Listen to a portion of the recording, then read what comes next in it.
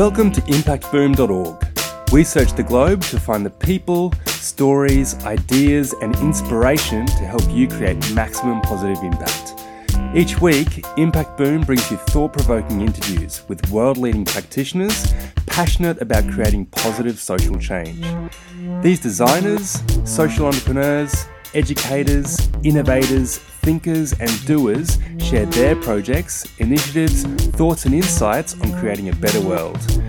You can find all the stories, links and other great content at impactboom.org. Follow us on Facebook or Twitter for the latest updates, or subscribe to the newsletter or on iTunes. Thanks for listening to episode 94 of Impact Boom. My name's Tom Allen and I'm passionate about bringing you the latest interviews and insights to help you create positive social impact. Today we're speaking with Kate Hayes. Kate Hayes is the Director of Direct Impact at Echoing Green. She oversees programming for emerging business leaders who are dedicated to realising their full potential as agents of social change. She leads retreats, workshops and immersive site visits focused on leadership development, purpose, strategic governance, philanthropy and social entrepreneurship. Prior to joining Echoing Green, she worked as Director of Evaluation and Program Impact in the National Office of Minds Matter. Kate currently sits on the Executive Committee at the Northfield Mount Hermon School, where she serves as Vice President of the Alumni Council. Kate has written for the Stanford Social Innovation Review, Forbes, and across the web about issues relating to leadership, purpose, social entrepreneurship, and non-profit boards. She holds a degree in behavioural neuroscience from Northeastern University. So in today's podcast, we'll discuss Kate's diverse experience and work, particularly in creating highly effective board leaders. We'll find out more about some of the work Kate is involved in to create positive social impact. And our millennial listeners are sure to get some valuable tips into entering the workforce as well. So Kate, thanks very much for joining us. Thank you for having me, Tom. So to kick things off, Kate, could you please share a little bit about your background and what led you to working in the social enterprise sector? Yes. So like many, my background and journey into this sector was a winding path. Most certainly. When I was in school, I was studying behavioral neuroscience because I had always been really interested about human behavior and why people do the things they do, why they make the decisions that they make. And I also was a pretty big science geek. So I wanted to bring those two things together and decided that I would use that as a launching point into medicine and go to medical school. While I was in college, I did a lot of volunteering and found myself spending several years volunteering on an organization called the Family Van, which was a mobile healthcare clinic working in Boston. And what I learned in that experience is that organization had been started by an Echoing Green fellow. And I had no idea what Echoing Green was. I didn't really know what social entrepreneurship was. Yeah. It was happening, but it was just around the time that it was starting to be named as social entrepreneurship. And that experience really got me to thinking about the type of impact that I wanted to have on the world and how I could create the biggest, most systemic change. And so I said, why don't I try out working in the nonprofit sector and see how I like it? And put my medical school applications on hold. And I did just that and ended up falling in love with the sector and with this group of people and community that I found that were trying to solve big systemic societal and environmental issues. And I felt like I had found where I was meant to be. And so spent some time in the youth education sector for several years when ultimately I decided that, okay, I want to make a bigger impact. I should become a social entrepreneur. I think a lot of us in this space have that moment. And so I wrote a business plan and submitted it to Echoing Green and made it pretty far in their process, but ultimately did not get the fellowship. But that ultimately led to me re-engaging with the organization and ultimately joining the team about 4 years ago to really build a new program that works with business leaders and supports our social entrepreneurs at Echoing Green. And so it completely makes sense how the path brought me here, but was not what I expected to be doing, but was glad to find my way. Oh, it sounds like you certainly have found your way, that's for sure. So, your role then at Direct Impact focuses on transforming rising stars of the private sector into highly effective board leaders of the world's most innovative social enterprises. And you've just mentioned this program, so can you tell us a little bit more about it and how it achieves this?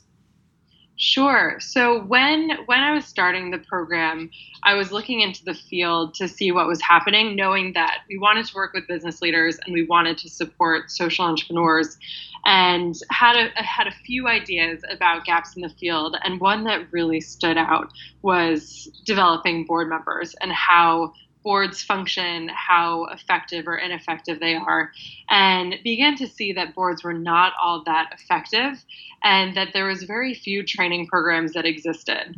So I stepped back and said, okay, is there a way that we could better train board members to really reimagine what board leadership could look like?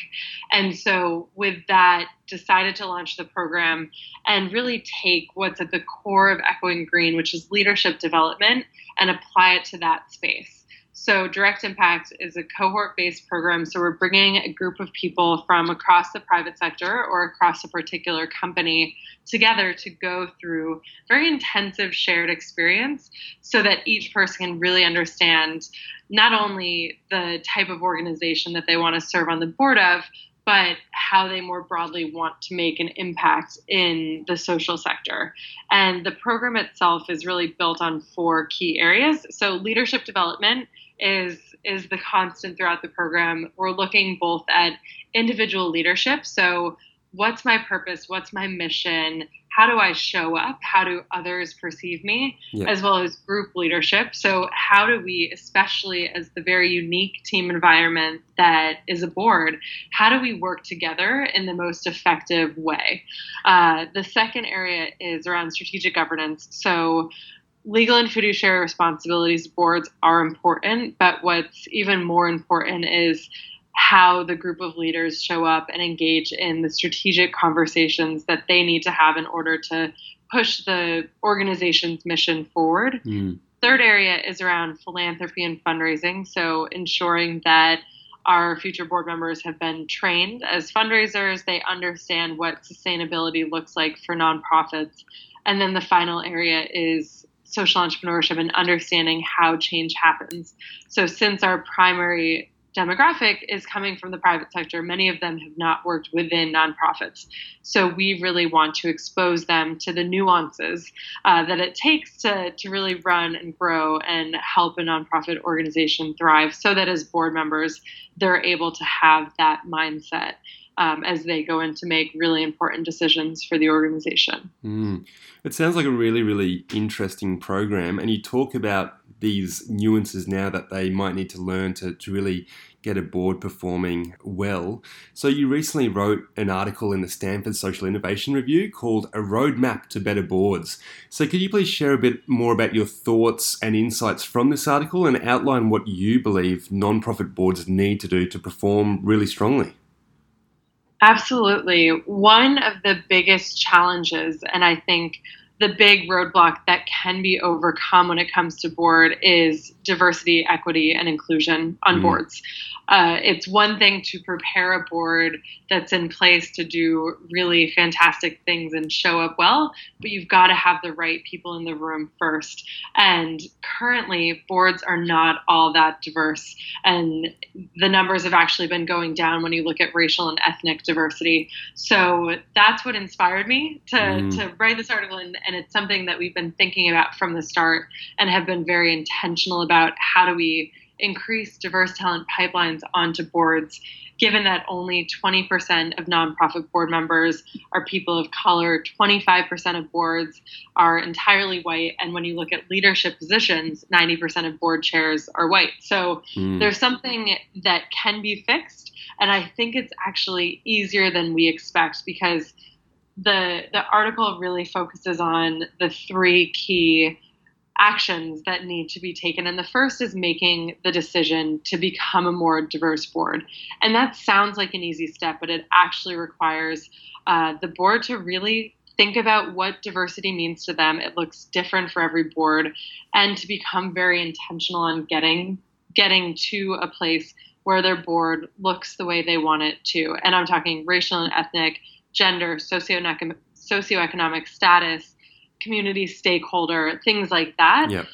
Again, knowing that it's different for everybody. So after that decision is made and a shared definition has been created, recruitment is the biggest factor. We often recruit for board positions within our own networks, and our networks tend to look like us. So boards need to create a strong role description, have a vetting process that is equitable for every person that raises their hand and says they want to join the board, and then really focus on getting that job description out into the field, into the world, so they can recruit who they want to recruit and who is going to help them really make the decisions and have the perspectives that are important. From there, when it comes to once you've had the right people come on board, you have to really build the infrastructure for them to all be successful. And this is when the inclusion part becomes really important. It's one thing to get them in the room, another to make sure that there's shared power and shared voices. So creating board evaluation and accountability is incredibly important. Evaluating your board members year after year on their performance, not just their fundraising performance, but how they're showing up in meetings, how they're engaging with the community that the organization is serving. Those things are really important. And then thinking about the facilitation of board meetings, which starts with getting very clear on what a board meeting should look like. And it's not running through updates for 2 hours. It can be much more interactive than that, and making sure that there's strong facilitation in place. And then the final area is investing in that leadership, because there's so few board training programs and training opportunities that exist. That's something that we want organizations to invest in, not just as their boards look new and are very diverse, but for any board, training is incredibly important. So making sure that you're building trust and building relationships amongst board members so that they're able to be a group that feels comfortable and safe to perform as they need to. Really thinking about group dynamics and what that looks like, that shared power. And then one of the things that I love to say is during this transition, boards have to get comfortable feeling uncomfortable. There's a lot of change. It takes a lot of culture change to take a board from where it is to a really exceptionally performing board. And there's going to be discomfort in that, but really leaning into that and knowing that it's for the ultimate success of the organization. Yeah. Well, I think that's some really, really sound advice there. So more broadly then, how might we shift corporate mindsets from one which may prioritize economic return and shareholder value to one which recognizes the social and environmental challenges that we're facing and behaves in a way then, even as a board, that creates shared value for our communities? Yeah, I think we're at an exciting moment from my perspective, and as I work with corporations, more are starting to see the importance of that. And from my vantage point, it really comes down to what employees are asking for and demanding. As the younger workforce enters, they want companies that really care about that social and environmental impact, and they're not going to join companies. Many are not going to join companies if they aren't thinking about that. So the way I really think about it is building that employee engagement within. And I'm not talking about having more one-day volunteering opportunities, but really developing their workforce to support them in supporting the missions that they care most about, and then bringing that culture of philanthropy to the company that we've started to see with some of the companies that we've been working with. And I think that is what has the potential to start to move the needle in that company decision making, because what we really believe at Echoing Green, and I really believe, is that all social change happens through relationships. So I think that when you're able to get employees invested in the things they care about and supported by the company, it actually takes a lot of the work off of the company and allows the employees to build that culture of philanthropy, that social environmental as the bottom line from within. Yeah, really, really interesting. So what do you believe then are the three most important traits of effective purpose-led leaders? Oh, this is such a great question. And I'll say first, I think that there is no one definition of leadership. Hmm. But so I think with that, the first is self awareness and understanding who you are, how you want to show up in the world, what you care most about, getting really clear on those things. Hmm. Um, both your strengths, or as I like to think of them, your superpowers, and the places that you get stuck. But having that deep understanding of yourself, I think, is the most important thing. And Yeah. that ultimately leads to helping you on the journey to purpose. I think the second most important thing for purpose driven leaders is storytelling. When I think about all social change happening through relationships, that means that social change happens through stories. So I think for leaders to be able to influence others through the stories they tell, our spheres of influence, there's so much opportunity to impact those that are closest to us. So the way we tell stories and share what we're learning in the field is incredibly important. Hmm. And the third, I think, is the ability to be present. I think a lot about the fact that we're now in a world where everybody's moving so fast, and we don't give ourselves and others the gift of being present in the moment enough. And I think in order to really move the needle on some of these issues, we have to be present in board meetings. We have to be present in conversations with others that we agree with on the issues that we disagree with our colleagues, with our family, and just being there and being Yeah. present, I think, is incredibly important for purpose driven leaders. I think some really, really great advice there. So, what are some of your favorite tools or processes that you use with leaders to help them turn their challenges into opportunities? Yeah. So the first thing that I'll say is giving time and space can really free up the mind a lot to figure out challenges that somebody's going through. So much of direct impact is space where the cohort is together and they're creating their own community, they're creating their own insights. And so my favorite process is almost no process, but it requires Hmm. getting out of your day to day and really giving yourself time and space to be present and think through some of these challenges. And I think also rethinking the way you're developing relationships in that time.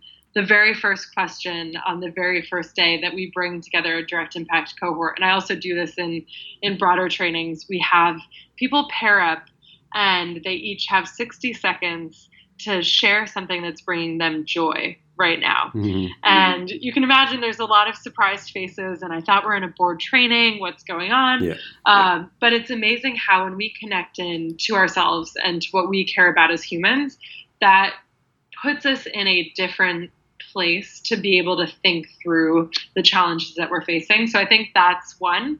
And there's lots of questions that you can ask in pairs, like what's bringing you joy right now? What is your superpower or that thing that you're uniquely good at, great at? Mm.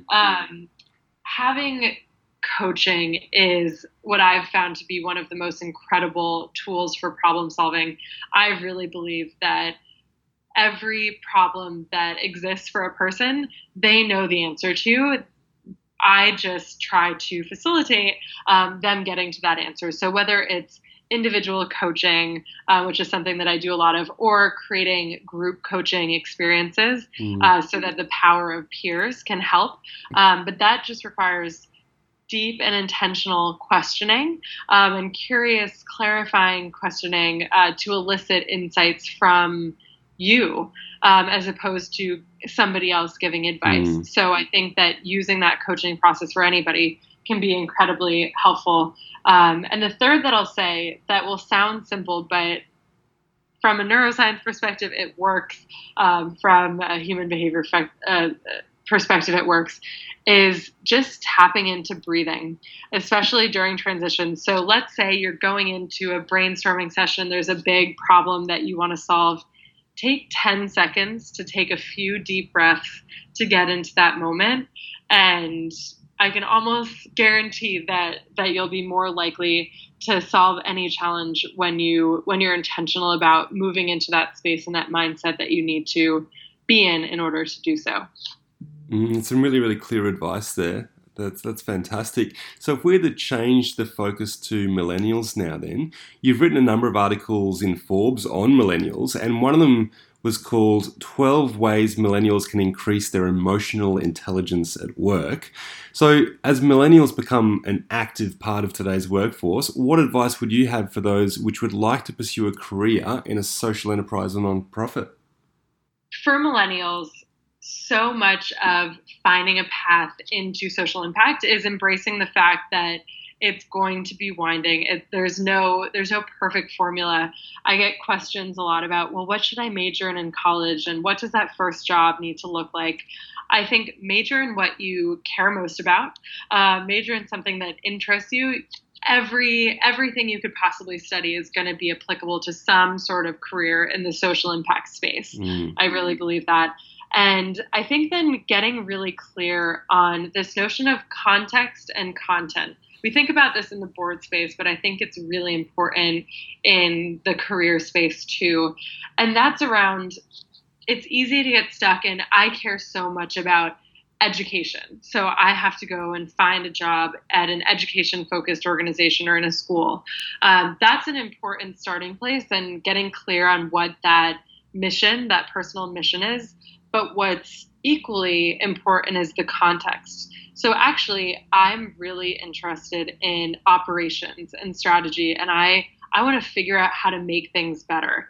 Start there, and start in what that great role looks like, because then you can learn the skill set at a job that has that offering available, that open job position, and you can then begin to bring that into whatever issue area you are working within. So that's one piece. And I think the second is, don't be afraid to try things out. And I do think that there's a lot to be said about staying in a role longer than it's comfortable, perhaps. We're seeing millennials job hop, and there are at times roles that you're really not happy in and are actually pretty miserable in, and it's okay to leave. But I do think there's a lot to be said for staying beyond your comfort zone, because I think there's a lot to learn, especially when you go beyond what you think is your finishing point. And then finally, knowing that your day job is one piece of the impact that you're going to have.